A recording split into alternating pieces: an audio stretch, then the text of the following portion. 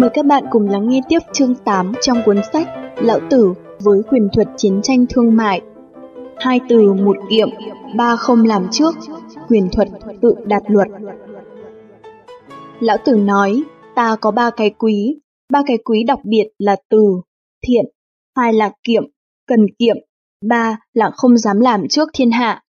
Trong sách Lão Tử có nói, người trong thiên hạ đều nói ta vĩ đại không giống bất cứ một thứ gì cụ thể, chính là từ không giống một thứ gì cụ thể, cho nên nó mới có thể trở thành vĩ đại. Cần một thứ gì đó cụ thể thì nó đã trở thành rất nhỏ bé.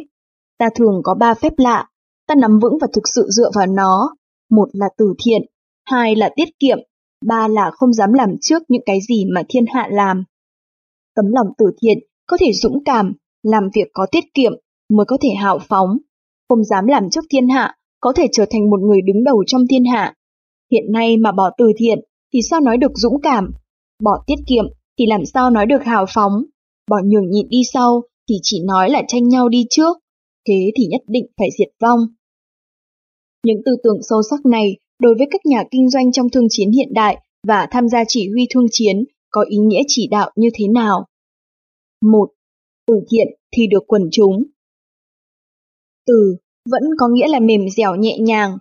Theo ngôn từ hiện đại mà nói, đó là phải làm việc thiện cho người, lấy khoan dung mà đối đãi với người. Tương truyền, Sở Trang Công đã mở tiệc chiêu đãi quần thần, đột nhiên một trận gió lớn thổi tắt hết cả nến toàn bữa tiệc tối mò. Trong đêm tối, không ai rõ mặt ai, một ông quan đã sờ soạng vào người một cung phi mà Sở Vương yêu dấu. Cô ta tức giận, giật được giày áo của ông quan đó. Đến lúc các cây nến được đốt sáng lên, cô ái phi đó đã yêu cầu Sở Vương tra xét rõ ràng. Sở Trang Vương nói, có thể nào trinh tiết của một người phụ nữ mà khiến cho một sĩ phu bị ô nhục? Cuối cùng, Sở Trang Vương đã ra lệnh cho các quần thần cắt hết giày áo. Ông quan võ trêu chọc cô ái phi, hết sức cảm ơn Sở Trang Vương. Không những anh dũng giết giặc, mà trong lúc Sở Trang Vương gặp lúc nguy cơ, đã đem thân mình ra cứu giá. Như thế, nếu như Sở Trang Vương không dung tha cho ông, lại trừng phạt ông, thì làm gì có điều ích lợi đó. Không chỉ có một việc đó, mà còn có nhiều chuyện khác. Thời chiến quốc, Mạnh Thường Quân nước Tề đã nuôi rất nhiều môn khách. Trong đám môn khách, có một người tằng tịu với người thiếp yêu của ông. Có người đến cáo giác với ông, kiến nghị ông giết chết người khách này. Mạnh Thường Quân chỉ cười và thản nhiên nói, nam nữ thích nhau vẫn là chuyện thường tình của con người, việc này không cần phải làm rõ ra. Và cứ như thế, Mạnh Thường Quân để cho hai người vụng trộm khuất mắt mình yêu nhau hơn 1 năm. Chính vào lúc nước Tề giao chiến với nước Vệ, vua nước Vệ tính toán liên hợp với các nước chư hầu tấn công nước Tề. Mạnh Thường Quân phái người yêu đương vụng trộm này đi sứ ngoại giao thuyết phục vua nước Vệ. Kết quả, một trận đại chiến sắp bùng nổ đã được hóa giải qua lời nói của một người. Sau sự việc, mọi người đều nói, Mạnh Thường Quân giỏi xử sự, biết rõ chuyện sai lầm, thế mà ông đã biến thành một việc tốt.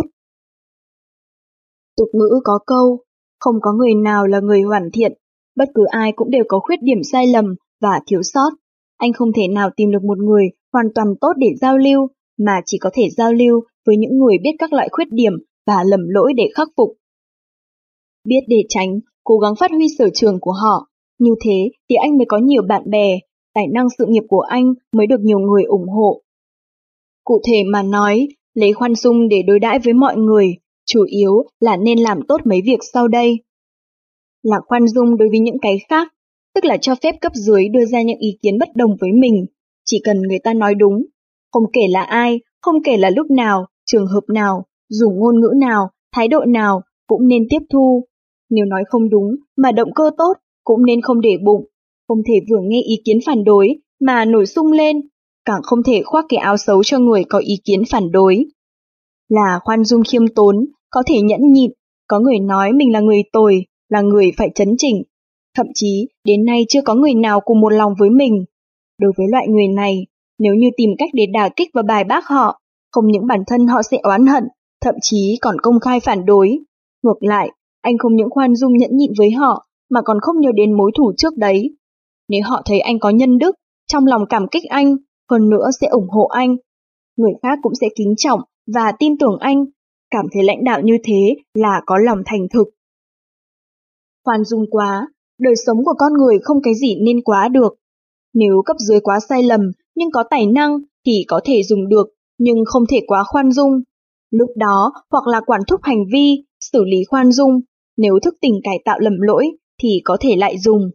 Từ, ngoài những việc lấy khoan dung mà đối đãi với người đã nói ở trên, còn phải làm việc thiện đối với người, càng phải có tình. Người sáng lập ra tập đoàn kinh doanh ở Đài Loan là Ngô Thiên Lượng, là một người rất tin vào thuyết lý tình sẽ thắng.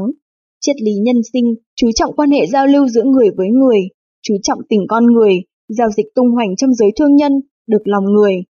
Trong xí nghiệp, ngay các người nhà là công nhân viên chức hay người ngoài cũng đều có cảm tình đối với ông ta. Loại đầu tư này cũng xuất phát từ thực tế của xí nghiệp, lượng sức mình mà làm, điều quan trọng là đầu tư chân tình của lãnh đạo đối với công nhân viên chức. Nhiều nhà máy nhỏ ở một số tỉnh Trung Quốc đều rất quan tâm đến chỗ nghỉ ngơi của công nhân, xây dựng các vườn hoa trong khu nhà ở để giờ nghỉ ngơi, công nhân có thể ra vãng cảnh, dạo chơi, đánh cờ, tiền tốn không nhiều nhưng hiệu quả rất tốt. Vị hoàng hậu sản xuất hóa mỹ phẩm của nước Mỹ, thành công của bà trong kinh doanh là lấy tình làm trọng. Quan hệ với mọi người là làm nhiều việc thiện. Bà cho rằng, điểm chủ yếu thành bại của xí nghiệp là cuối cùng công nhân viên chức có xem tài sản công ty là quan trọng nhất hay không, có xem trọng đồng sự hay không. Nếu như làm được điều này, xí nghiệp có thể dựa vào sáng tạo của công nhân viên chức để có được những thành tích khác nhau. Một trong những thủ đoạn quan trọng của bà là vận dụng khen thưởng cái đẹp để khích lệ công nhân viên chức. Bà nói, tôi cho rằng khen cái đẹp là một phương thức tốt nhất để khích lệ cấp dưới, là hiệu quả tốt nhất trong tất cả các thủ đoạn quản lý, bởi vì mỗi người đều muốn khen đẹp.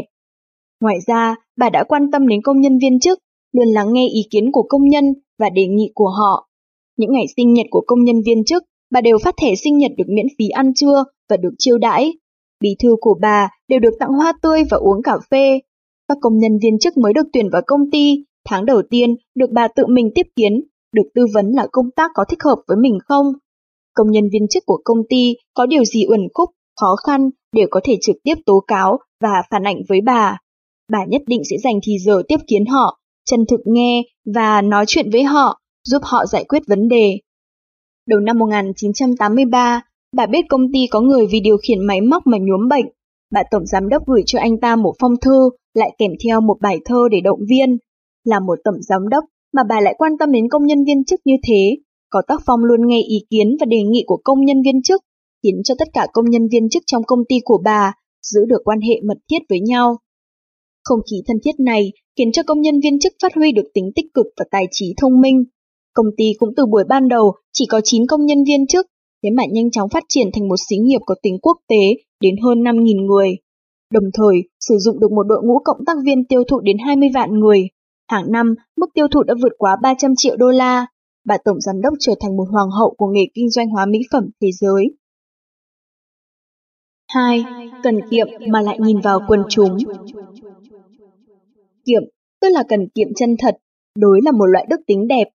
Đối với những người lãnh đạo mà nói lại là một loại mưu lược lớn. Lớn là nói đến quốc gia, nhỏ là nói đến một đơn vị.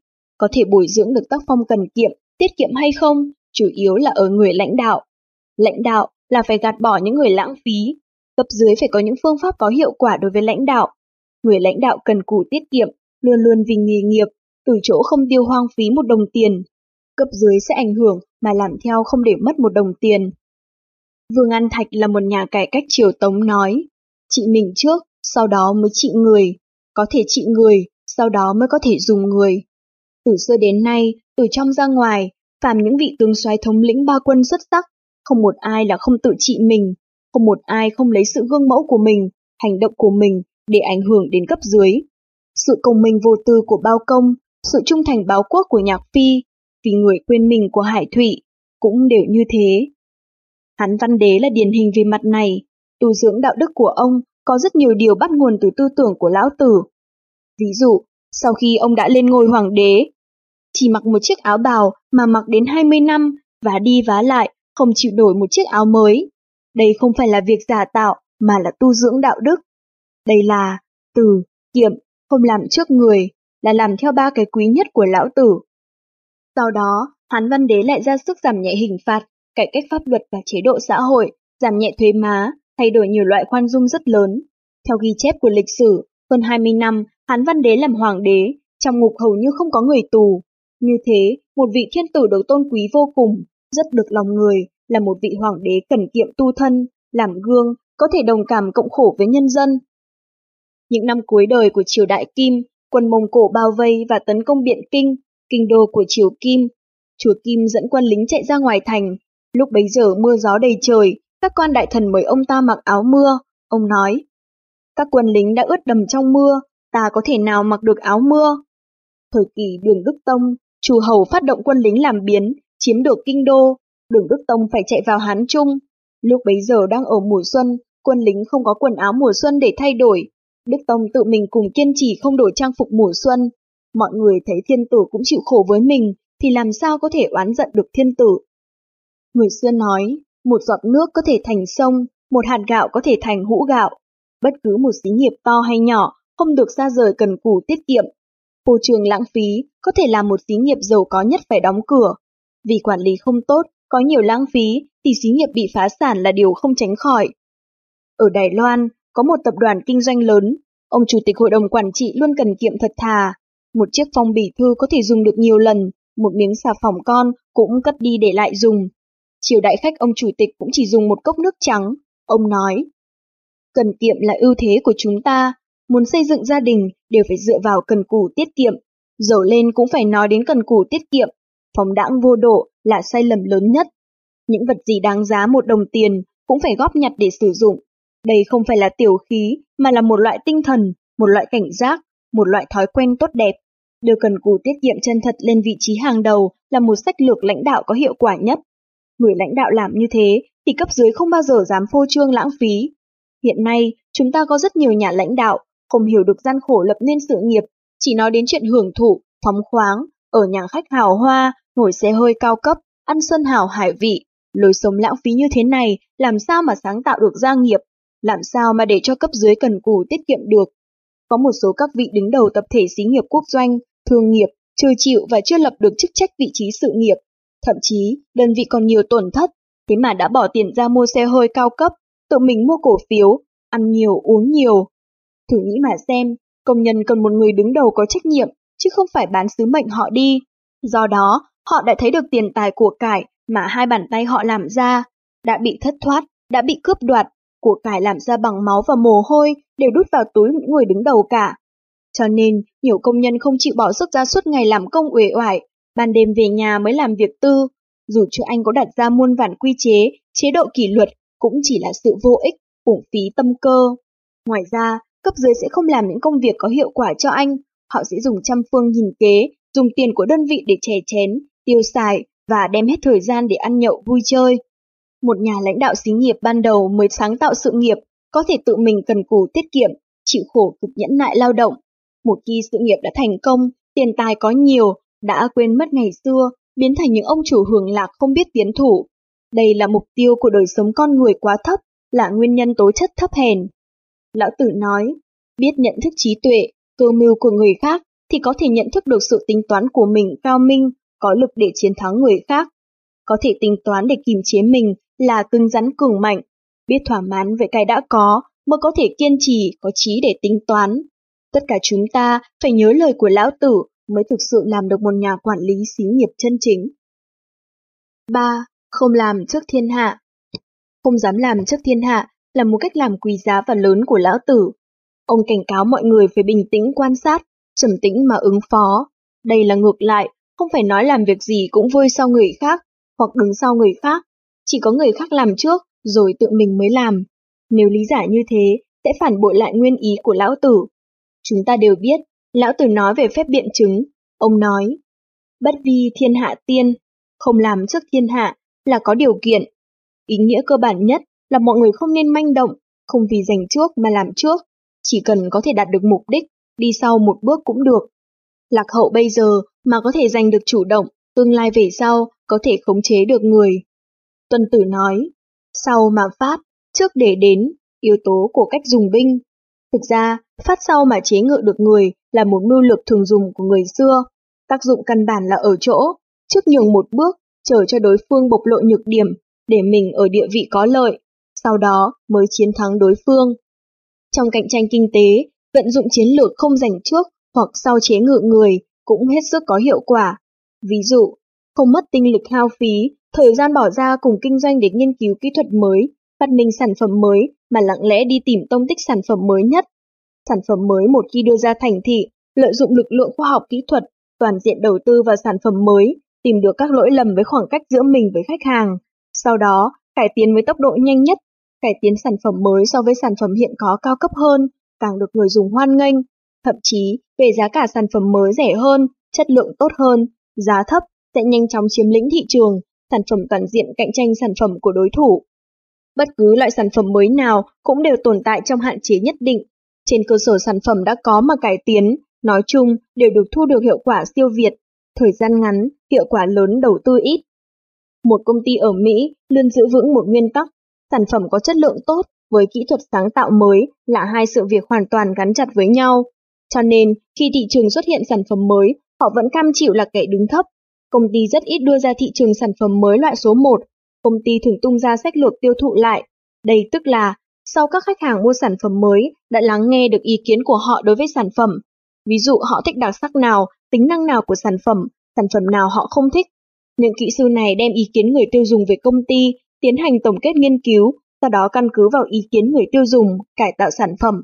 Không lâu, họ đã sản xuất rất nhiều sản phẩm mới, hoàn toàn phù hợp với yêu cầu của khách hàng. Cuối cùng, sản phẩm của công ty đã có ưu thế tuyệt đối, áp đảo sản phẩm mới của các nhà máy cạnh tranh. Một công ty điện khí Nhật Bản càng dựa vào vận dụng mưu lược này mà phát triển mạnh mẽ.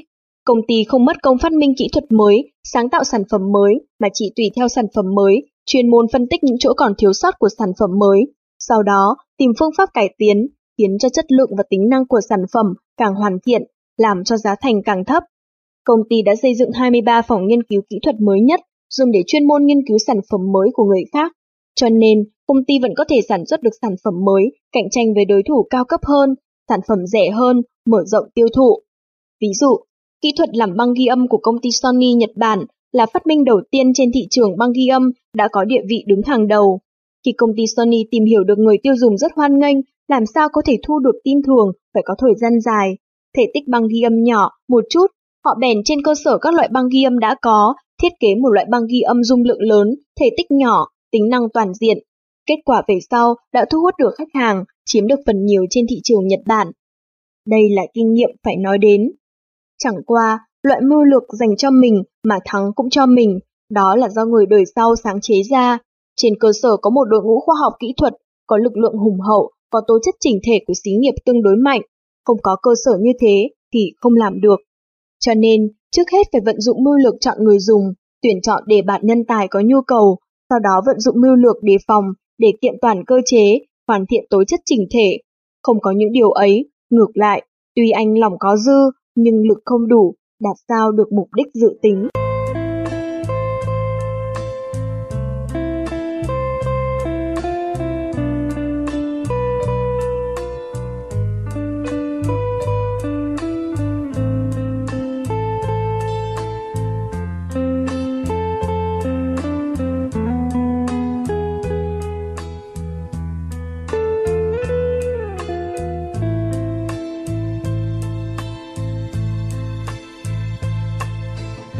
Cảm ơn quý vị và các bạn đã lắng nghe chương 8 của cuốn sách Lão Tử với Quyền Thuật Chiến tranh Thương mại. Xin mời quý vị và các bạn cùng lắng nghe tiếp chương 9 của cuốn sách Lão Tử với Quyền Thuật Chiến tranh Thương mại. Chương 9.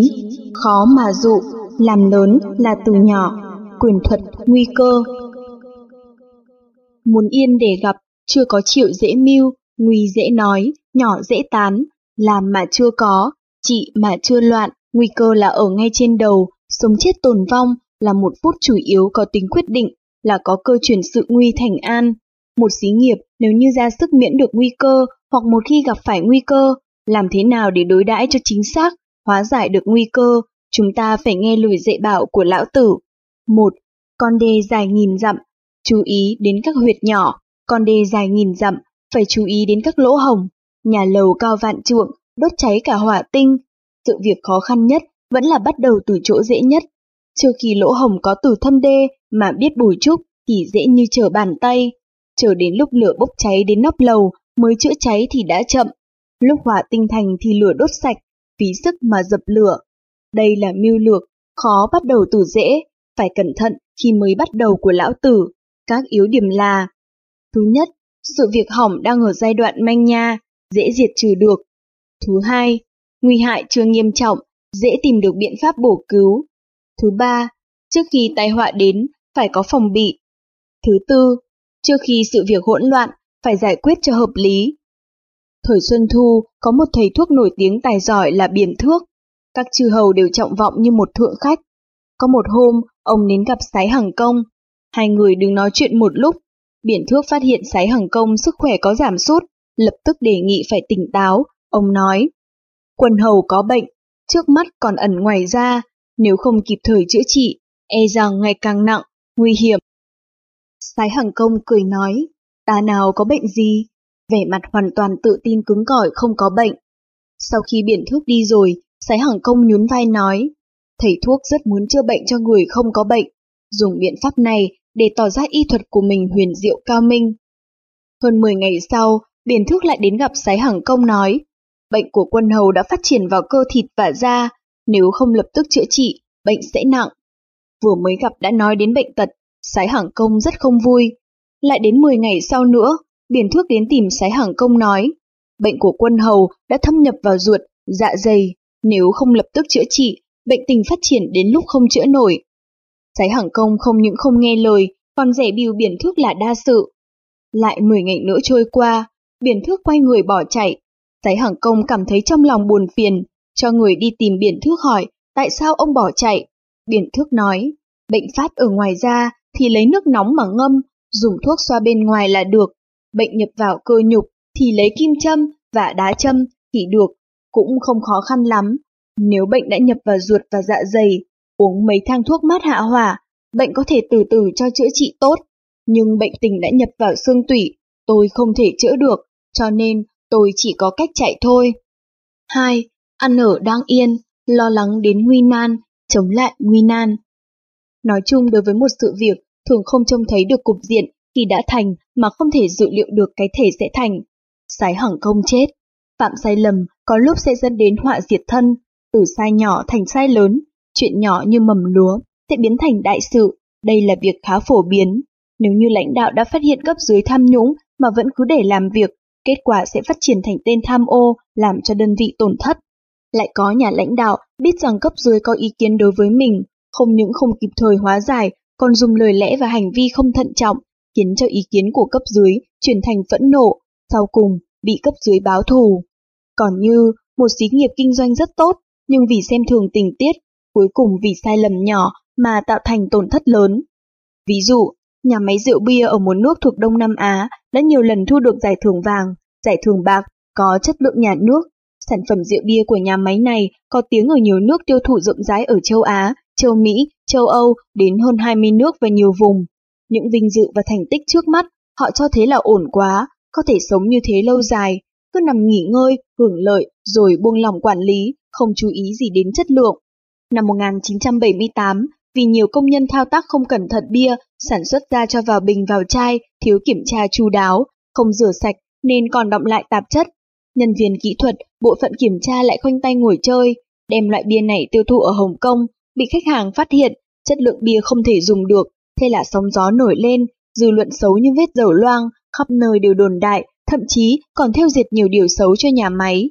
Như thế, chỉ một sơ suất nhỏ làm cho nhà máy phải đình chỉ không hoạt động hơn 3 tháng, thiệt hại không nhỏ.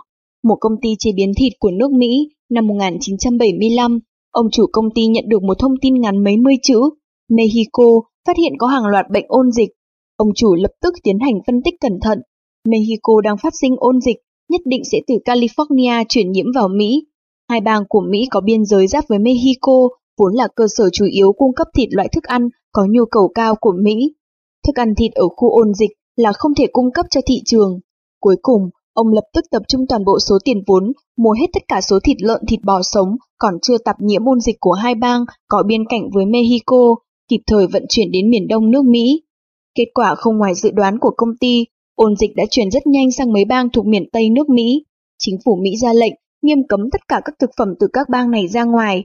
Chỉ trong có thời gian mấy tháng, ông chủ và công ty đã kiếm được số tiền lời hơn 9 triệu đô la. Có thể thấy được, nguy cơ là một thể thống nhất giữa nguy hiểm và cơ hội ngẫu nhiên.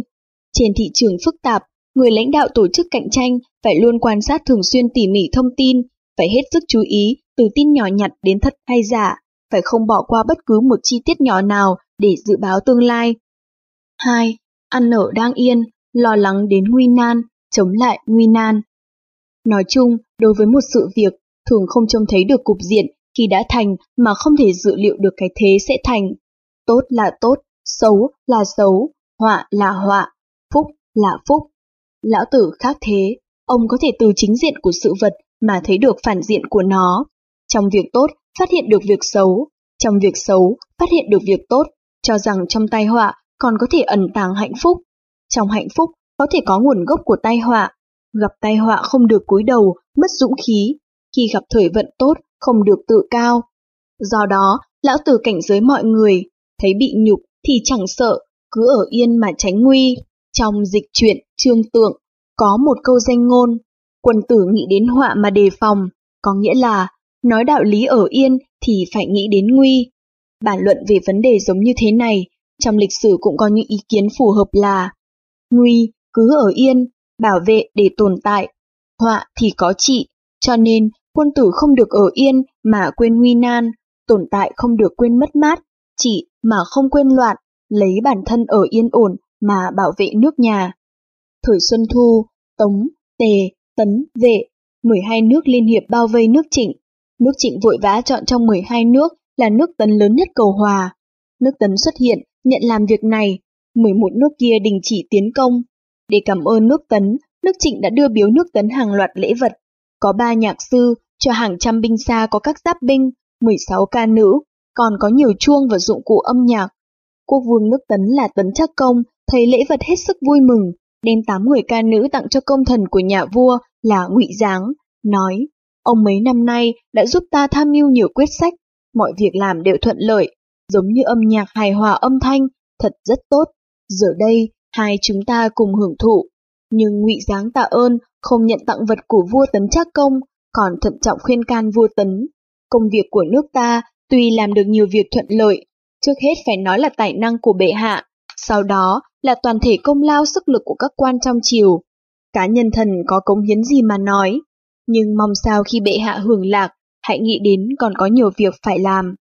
Nhiều sự việc đã chứng minh sau khi thành công hoặc thắng lợi, nếu quên tất cả, dương dương tự thấy vui, quên hết những việc trước thì sẽ dẫn đến thất bại. Lúc an toàn mà lơi là cảnh giác, qua loa, tai họa có thể nảy sinh ngay tức khắc. Cho nên đầu tiên, tự mình phải biết vận dụng mưu lược này.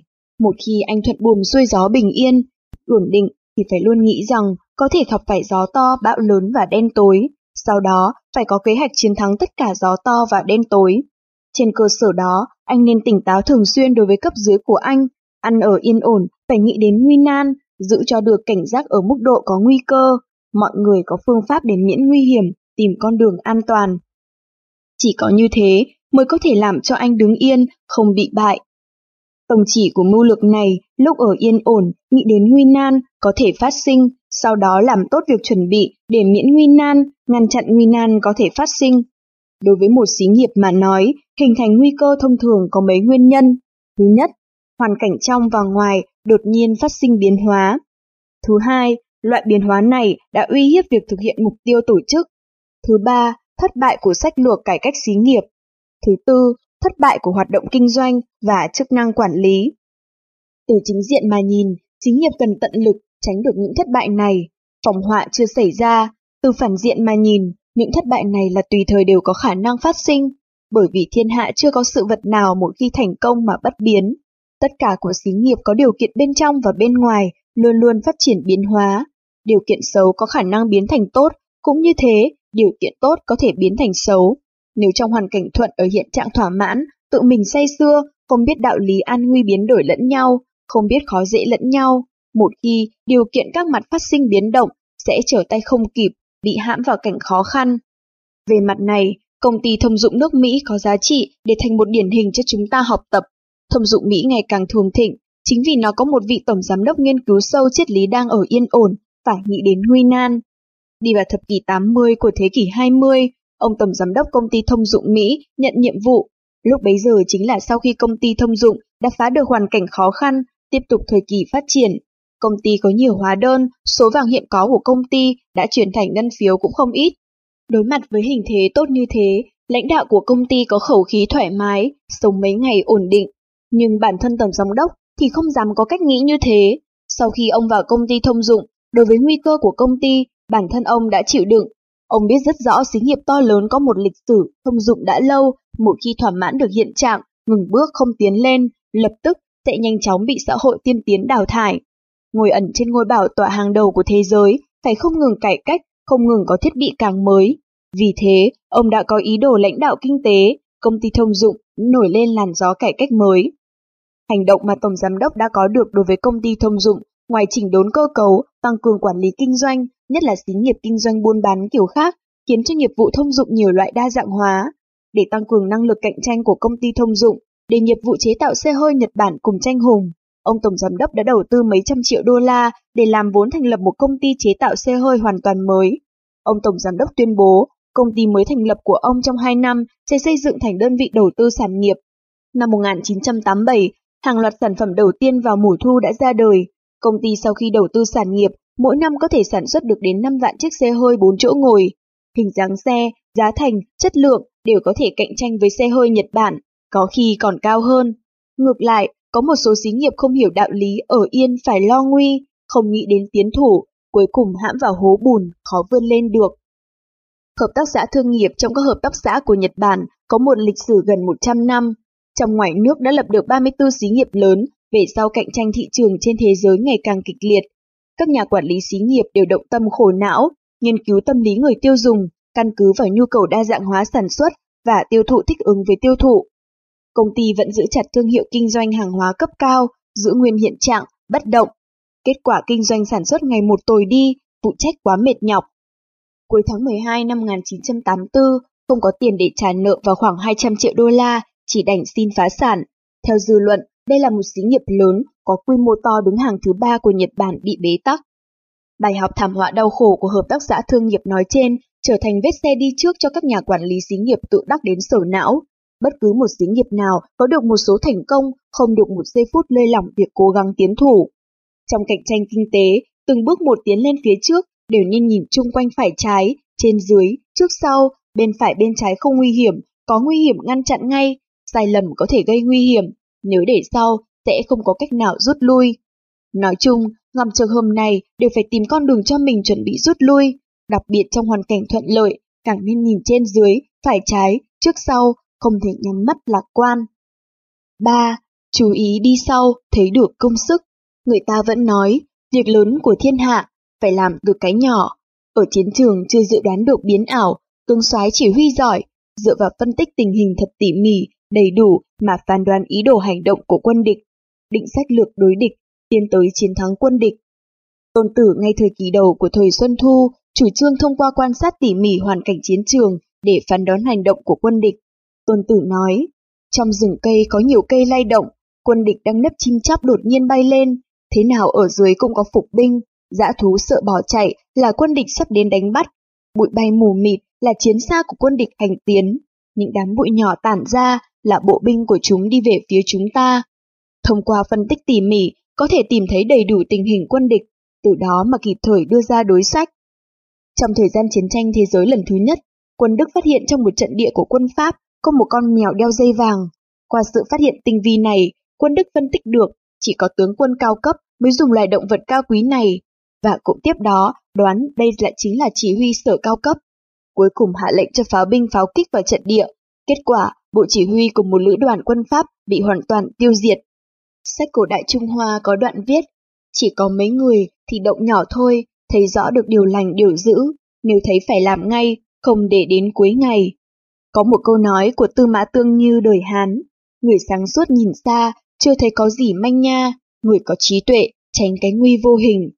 Lại liên hệ đến cạnh tranh thương chiến cần bàn luận kỹ, một xí nghiệp quyết thắng trên thị trường cần phải phát triển lớn mạnh, chân chính là phải làm cho cái chưa có, không để mất nước khi nước chưa có loạn. Nhất định phải khổ công rèn luyện, phải từ cái có thực để nắm cái tốt cơ bản của xí nghiệp. Như thế là khi làm việc lớn, phải bắt đầu thật đầy đủ. Đây cũng là tư tưởng của Lão Tử để khởi phát đối với chúng ta. Kho sách nói.com.vn vừa giới thiệu đến quý vị và các bạn chương 8 của cuốn sách Lão Tử với quyền thuật chiến tranh thương mại, 2 từ 1 kiệm, 3 không làm được.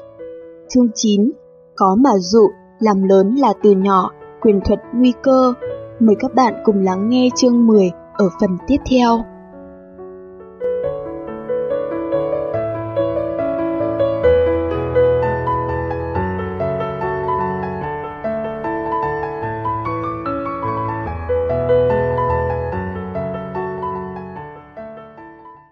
Mời các bạn cùng lắng nghe tiếp chương 10, lấy cái khôn để hạn chế cái nguy, lấy cái yên tĩnh để chế ngự cái động, quyền thuật tự chọn.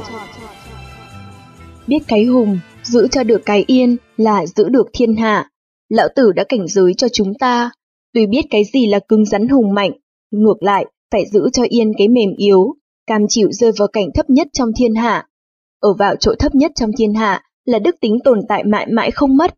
Đạo lý này có thể tu thân, tề gia, trị quốc, bình thiên hạ, không còn nghi ngờ gì nữa, có thể dùng chỉ đạo kinh doanh và cạnh tranh của các xí nghiệp hiện đại. 1. Phục cái nhu để giữ cái thắng, trừ cái loạn để có cái chính nghĩa.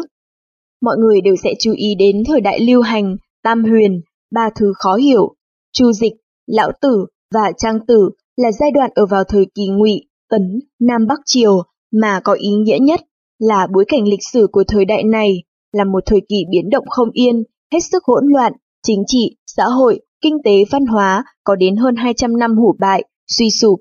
Cuối cùng một số phần tử trí thức đã nói, đó là huyền học, là suy sụp loạn lạc, bởi vì mỗi khi mà đến thời đại loạn lạc thì huyền học được đặc biệt hoan nghênh. Đây là từ trong động loạn không yên ổn, tinh thần mọi người mất đi sự tin tưởng, mất chỗ để gửi gắm, mong muốn từ mặt này tìm được con đường thoát. Thực ra, không phải hoàn toàn như thế.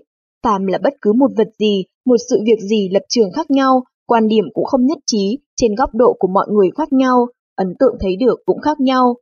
Qua lịch sử Trung Quốc từ các đời, có những lúc là đỉnh cao của thời đại hưng thịnh như Hán, Đường, Tống, Nguyên, Minh, Thanh đã khai sáng lập nghiệp đều xuất phát từ huyền học để cai trị đất nước.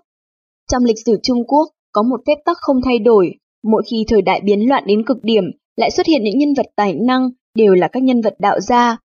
Theo truyền thuyết Y Doãn đời nhà Thương, Phương Thái Công lập nước đời Chu, Thuở Xuân Thu, Chiến Quốc có Phạm Lãi, Trương Lương, Trần Bình, mở nước ở triều Hán, Gia Cát Lượng thời Tam Quốc, đều là những nhân vật đạo gia.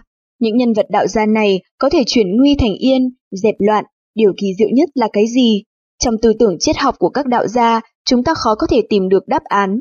Đó chính là giữ cho được cái trí tuệ giả vờ ngu muội, lấy cái tĩnh để chế ngự cái động. Có một nhà triết học nổi tiếng của Trung Hoa đã từng nói, quý trọng cái nhu, giữ lấy cái nhã của các đạo gia, giữ cái tĩnh để chế ngự cái động, dựa vào thời để xử trí thuận lợi, cũng là truyền thống của nhiều dân tộc ở phương Đông. Mọi người ở vào lúc thế lực kém, sử dụng nguyên tắc này cho thế chuyển nguy thành an, dùng những nguyên tắc này để trị dân, dụng binh, có thể thu được nhiều hiệu quả kỳ lạ. Ngụy Minh Đế thời Tào Ngụy, sau khi chết đi đã di chiếu lại cho Tào Sảng và Tư Mã Ý, phò tá nuôi dưỡng Tào Phương chấp chính. Tào Sảng đã dùng biện pháp ám muội để cướp quyền lớn của Tư Mã Ý. Trong lòng Tư Mã Ý tuy rất oán hận, nhưng ngoài mặt không hề lộ ra. Một mặt Tư Mã Ý tổ chức lực lượng chuẩn bị chống lại, một mặt cáo bệnh để lừa Tào Sảng. Tào Sảng quả nhiên đã mắc mưu, không hề phòng bị đối với Tư Mã Ý, thường thường dẫn các quan võ văn thân tín ra ngoài thành rong chơi. Nhiều quan lại thân tín đã đề nghị Tào Sảng nên tỉnh táo, không nên rời bỏ các quan văn võ thân tín. Có người làm loạn đóng cửa thành, giữ chặt phủ là được. Tào Sảng từ đó về sau không dám cùng với đại thần đi ra ngoài rong chơi. Nhưng vào đúng lúc tháng Giêng năm thứ 10, Hoàng đế Tào Phương đi bái lăng mộ của Minh Đế, Tào Sảng quên mất lời khuyên răn, dẫn quan văn võ trong thần đi trước. Tư Mã Ý thừa cơ khống chế đô thành, nói dối là phụng mệnh Thái Hậu, bắt Tào Sảng phải giao lại đại quyền. Cuối cùng, Tào Sảng bị giết chết. Có một câu chuyện cũng giống như thế là vua nước Việt, Câu Tiễn, nằm gai nếm mật. Năm 494 trước công nguyên, nước Ngô đã đánh bại quân nước Việt. Vua nước Việt là Câu Tiễn, bị vua nước Ngô là Phủ Sai dụng quân mạnh vây bắt ở núi Cối Kê. Ở giờ phút này, Câu Tiễn giả vờ ngờ nghịch ngu muội, dùng mưu lược nuôi giận chờ thời. Câu Tiễn trước hết cho văn chủng tướng của nước Việt đem gái đẹp Ngọc Quý hối lộ cho Bá Hồ là sủng thần của Phủ Sai, để Bá Hồ nói với Phủ Sai cho mình gặp mặt, cho phép nước Việt cầu hòa. Sau đó đưa vợ con và Phạm Lãi làm con tin đến nước Ngô, thủ đô cối kê, xin làm người canh gác nhà cửa, làm tên đánh xe ngựa cho phủ sai. Mỗi lần phủ sai ngồi xe đi ra ngoài đều do Câu Tiễn đánh xe ngựa. Hành động của Câu Tiễn cuối cùng cũng chiếm được lòng tín nhiệm của phủ sai. Cuối cùng năm 491 trước công nguyên đã thả Câu Tiễn về nước Việt.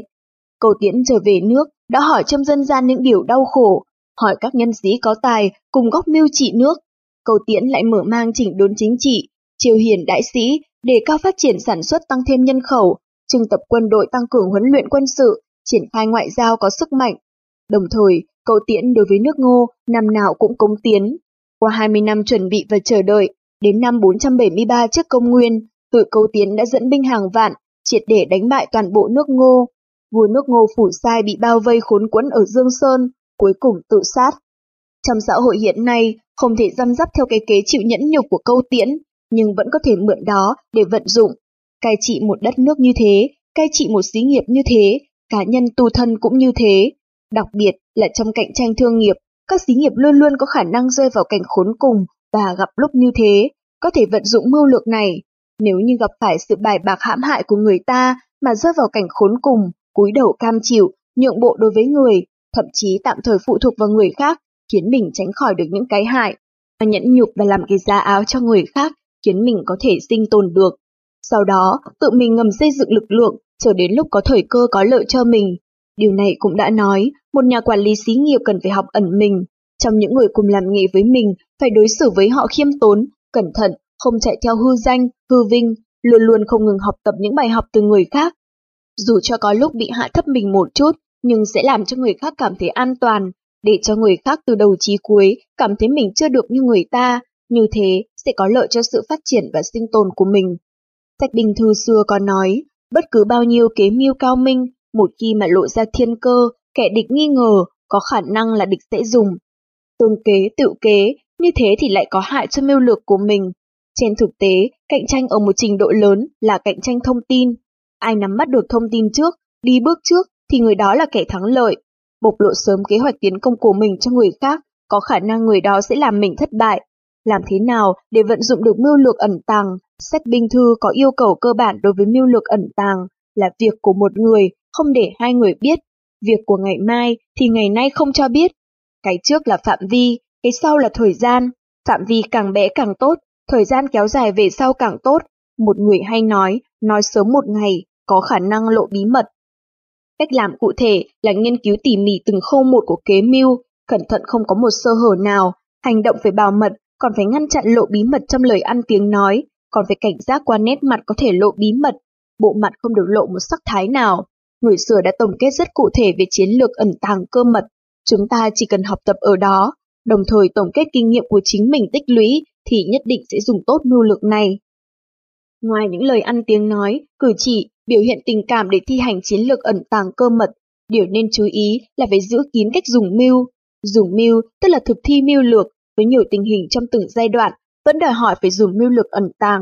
Ẩn tàng trong giai đoạn này rất khó khăn, bởi vì mọi việc phụ trong hành động thì rất khó ẩn tàng. Phương pháp ẩn tàng tốt nhất là tạo ra những hiện tượng giả, làm giả nói thật, làm cho loạn không biết đâu là thật giả. Lúc đương thời, Khương Thái Công đã phát minh ra âm phù, tức là dùng một bản gỗ bọc bằng tre để đưa ra những điều quy định trước. Những thẻ này có kích thước khác nhau, thay thế cho các phương thức ý nghĩa khác nhau chuyển xuống cấp dưới. Sau khi các tướng lĩnh dẫn quân đi sâu vào nước đối địch, nhận được hai thẻ gỗ lớn nhỏ khác nhau, biết được tình trạng chiến đấu bất lợi, bộ chỉ huy cần phải phái quân ngay để viện trợ. Về sau, dần dần phát triển một phong thư có thể chia làm 3 bộ phận, để 3 vị sứ giả mang các bộ phận. Mỗi người này phải giữ gìn cẩn thận bộ phận của mình. Chỉ có 3 bộ phận hợp lại thành một mới có thể biết tình hình thực. Nếu như có một người nào bị đối phương bắt giữ, vẫn không có cách nào biết được cơ mật. Về sau, lại dần dần cho phát triển từ một mã số tổng hợp lại thành mật mã điện báo. Biên chế mật mã không ngừng được thực dụng phát triển đến ngày nay. Từ đó, có thể thấy được chiến lược ẩn tàng cơ mật có tính quan trọng đối với việc giành được thắng lợi. Công nghệ tinh của công ty Seiko Nhật Bản ngày nay đã độc chiếm thị trường cung ứng các linh kiện đồng hồ đeo tay, nhưng ông chủ tịch hội đồng quản trị của công ty Seiko thân đi phỏng vấn và tiếp thu phỏng vấn, còn chú ý rất nhiều chi tiết bên cạnh, vẫn nói, tất cả đều không được nói như thế, vì một khi chúng ta làm mà mở miệng nói điều gì thì đều phải thận trọng.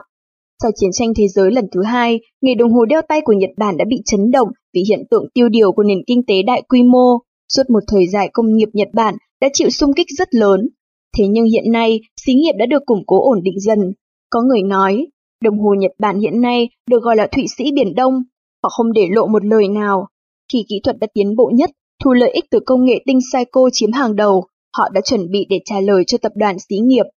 Trong thương chiến, không xem thường những lời nói ra là cực kỳ quan trọng. Những nhà lãnh đạo công ty Seiko đã có hàng loạt câu nói dưới đây. Nhà máy của chúng tôi không dám để ai quan sát. Một mặt, nếu là chuyên gia, sau khi xem sẽ biết được những bí quyết tinh xảo của nhà máy. Mặt khác, bảo mật cũng là một đặc điểm tiêu thụ mà chúng tôi có thể cung cấp cho người mua. Đúng như vậy, những ông chủ mua hàng linh kiện của công nghệ tinh Seiko đều không lo lắng tiết lộ bí mật chế tạo sản phẩm mà chính mình làm ra. 2. Lâm nguy không loạn, lấy tĩnh chế động. Lão Tử đã nói, ổn định là căn bản của lãnh đạo, tĩnh là chủ tể của động. Lãnh đạo nhẹ mất đi căn bản, động thì mất đi chủ tể. Đúng vậy, tĩnh với động là thống nhất đối lập. Vạn vật đều tĩnh để giữ bản tính của mình, yên lặng hấp thụ mưa xuống toàn mặt đất, yên hưởng tuổi thọ của tự nhiên. Ngày xuân thì phát triển, mùa đông thì khô héo, lạnh thì đến mà nóng thì đi, cuối cùng trở về sự yên tĩnh của thiên nhiên. Vì thế, tĩnh là căn bản và chủ tể, động là hiện tượng hoặc biểu hiện. Lão Tử nhấn mạnh, tư tưởng tĩnh đã ảnh hưởng hết sức sâu xa đối với các dân tộc phương Đông. Lấy việc học, đọc sách tu thân, võ công cai trị đất nước đều phải nói đến lấy tĩnh chế ngự động, yên ổn tử tĩnh mà lâu dài. Về mặt tích cực mà nói, tư tưởng của tĩnh là bao gồm ý nghĩa gặp sự việc chẳng lành, phải bình tĩnh là đạo lý không loạn khi lâm nguy. Sự thực chỉ có bình tĩnh, giữ vững tấm lòng thanh tịnh, chân chính thì không sợ lâm nguy, đánh bật được loạn.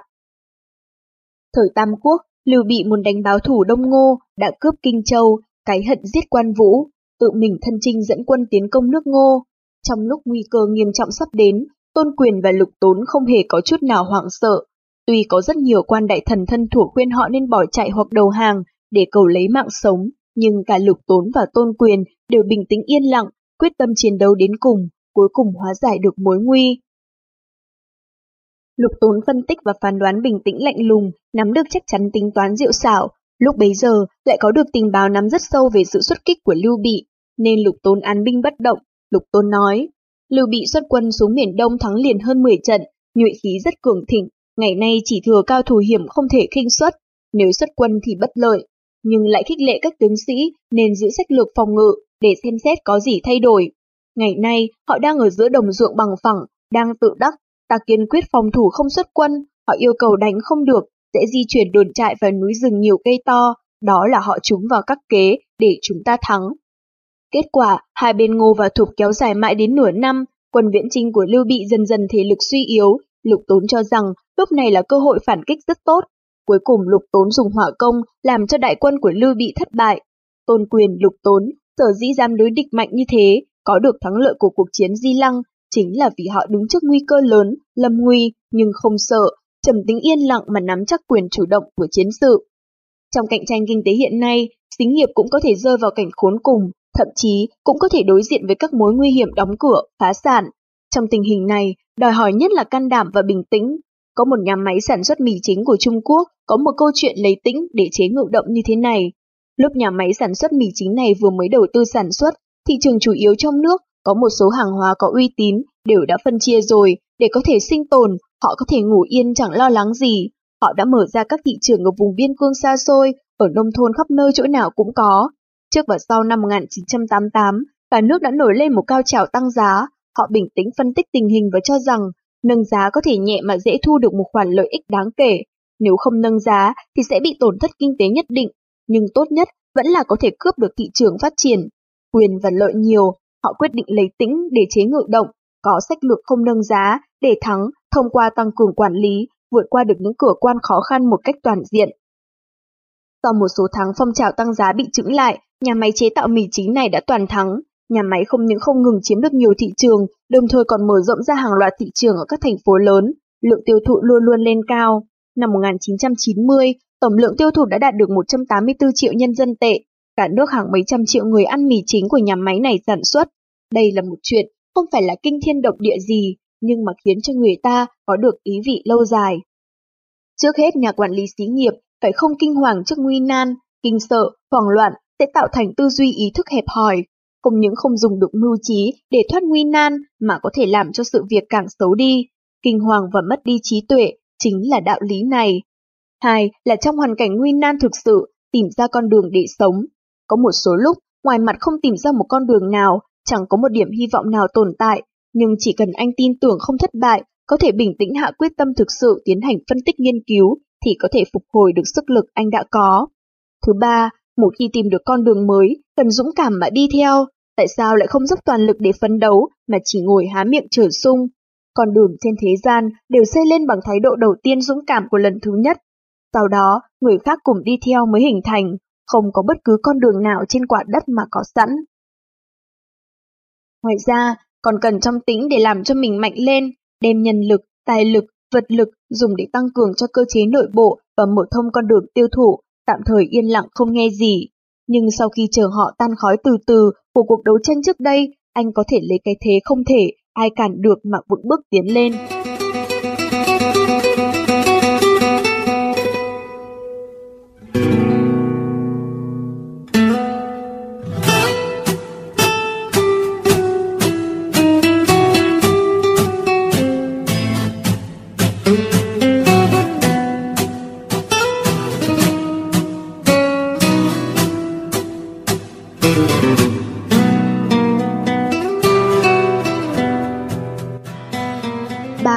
Dũng mãnh để át khiếp sợ, trí tuệ lớn át ngu muội.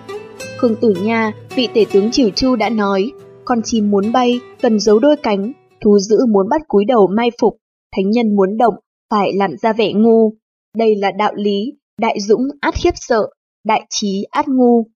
Tôn Tẫn, nhà quân sự nổi tiếng thời kỳ chiến quốc, lúc còn nhỏ đi học rất khổ, nhưng trong đầu đã có chí lớn. Ông cùng Bảng Quyên theo học thầy Quỷ Cốc Tử, nhưng tài trí đã vượt quá bạn cùng học. Tôn Tẫn đơn thuần chất phác nên Quỷ Cốc Tử đối đãi với Tôn Tẫn hậu hĩ hơn một cấp, đã ngầm truyền thụ cho Tôn Tẫn binh thư nổi tiếng của Tôn Vũ.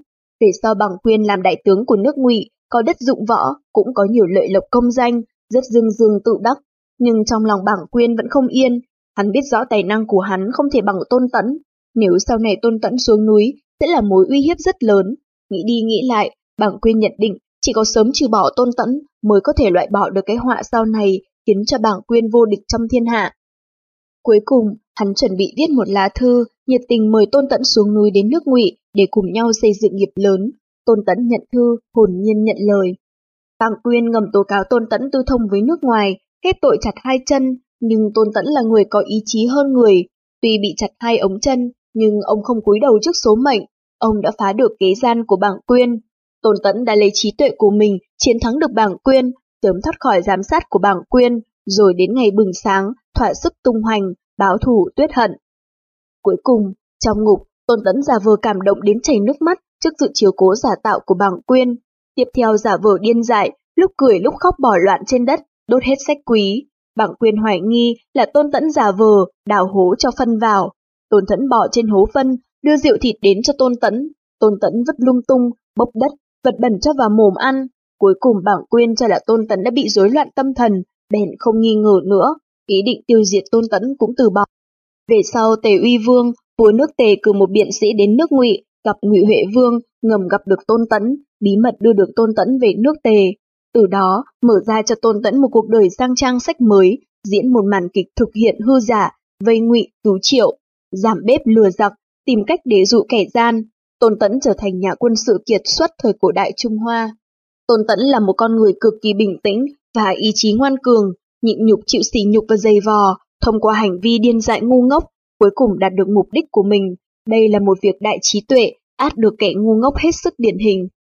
Xã hội ngày nay, nói chung không dễ gì bị người hãm hại, nếu bị hãm hại, cũng có thể thông qua pháp luật để bảo vệ mình, không cần dùng phương pháp thoát khỏi nguy hiểm của Tôn Tẫn. Nhưng từ góc độ khác nhau để nắm bắt kinh nghiệm, vẫn có ý nghĩa hiện thực. Trong giao lưu cùng với đồng nghiệp và các giới bạn bè trong xã hội, có thể vận dụng mưu lược này.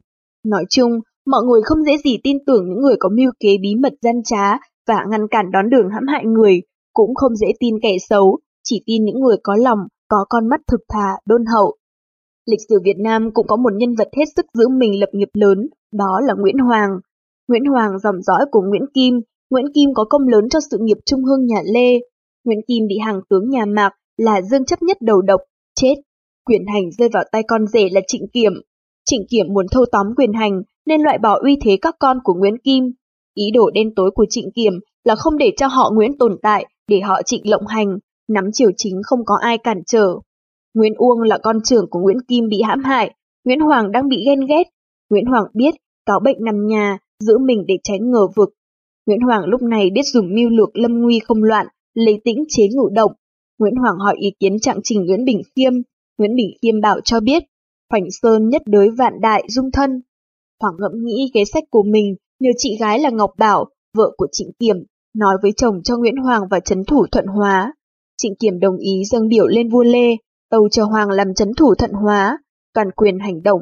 Về sau, Nguyễn Hoàng ẩn nhẫn cầu thân gả con gái là Ngọc Tú cho Trịnh Tráng, con của Trịnh Tùng, cháu nội Trịnh Kiểm. Trịnh Tùng không dám động đến Nguyễn Hoàng nữa. Từ đó, Nguyễn Hoàng bắt đầu xây dựng Giang Sơn riêng cho họ Nguyễn. Từ câu chuyện trên đây, nhà chính trị, nhà quân sự Nguyễn Hoàng đã vận dụng lấy tĩnh chế ngự động, một mưu lược lượng sức mình trước đối thủ và sẽ thành công vì đối thủ không thể nào nghi ngờ mãi. Cái nhẫn nhịn xin đi trấn thủ phương xa của Nguyễn Hoàng khiến Trịnh Kiểm không còn nghi ngờ, lo sợ Nguyễn Hoàng tranh quyền. Sự yên lặng của Nguyễn Hoàng là lấy tĩnh để chế ngự động. Nếu Nguyễn Hoàng lúc bấy giờ làm ra mặt chống đối, thì làm sao lịch sử Việt Nam lại có giai đoạn Trịnh Nguyễn phân tranh? Lại có câu chuyện Tăng Quốc Phiên Triều Thanh, anh em Tăng Quốc Phiên có gần 10 năm sống trong chiến tranh, cuối cùng đã đánh đổ được Thái Bình Thiên Quốc. Công tích mà họ có được là từ khi triều Mãn Thanh vào xâm chiếm Trung Hoa chưa từng có, đạt được mức độ công cao chấn động đến chủ soái. Như thế, chính Tăng Quốc Phiên đã cảm thấy đáng sợ và lo lắng. Tăng Quốc Phiên thừa biết triều đình luôn sử dụng đặc vụ theo dõi các đại thần và quan lại các cấp, nhất là Thái hậu Tử Hy triều Thanh, dùng càng nhiều càng lợi hại, cho nên trong nhật ký và sách gia đình toàn viết những cây hoa đẹp, rau trong vườn, những chuyện nhỏ nhặt, không nói đến chính trị quốc gia, và nói đây là để con em trong nhà đọc, xem, như thế là có ý loại bỏ lòng nghi ngờ của Thái hậu Tử Hy. Biểu thị mình đầu óc không còn trí lớn, chẳng qua là một ông lão, chỉ muốn có ruộng có nhà để bảo toàn cho mình. Trong cạnh tranh kinh tế kịch liệt, cũng có thể vận dụng mưu lược này để bảo vệ mình. Một mặt anh nên ẩn tàng một chút hùng tâm tráng trí của mình để các đồng nghiệp cảm thấy anh không có khí thế bức bách họ. Tuy không chủ trương đóng kín toàn bộ, nhưng nhất định phải nắm vững từng tấc từng ly. Mặt khác, phải giấu kín trí mưu và tính toán tinh diệu của anh, không cần để người khác cảm thấy anh là con người có nhiều mưu kế, không có lợi cho việc giao lưu với các bạn đồng nghiệp. Ba là hết sức hạn chế, không cần tranh trước, tranh giành thế trên, không nên nói nhiều, tôi nói sau, nói ít. Đây cũng là một đạo lý mà lão tử đã nói quá nhiều và đến cùng thì không giữ được. Quý vị và các bạn vừa lắng nghe chương 10 về quyền thuật tự chọn của cuốn sách Lão Tử với quyền thuật chiến tranh thương mại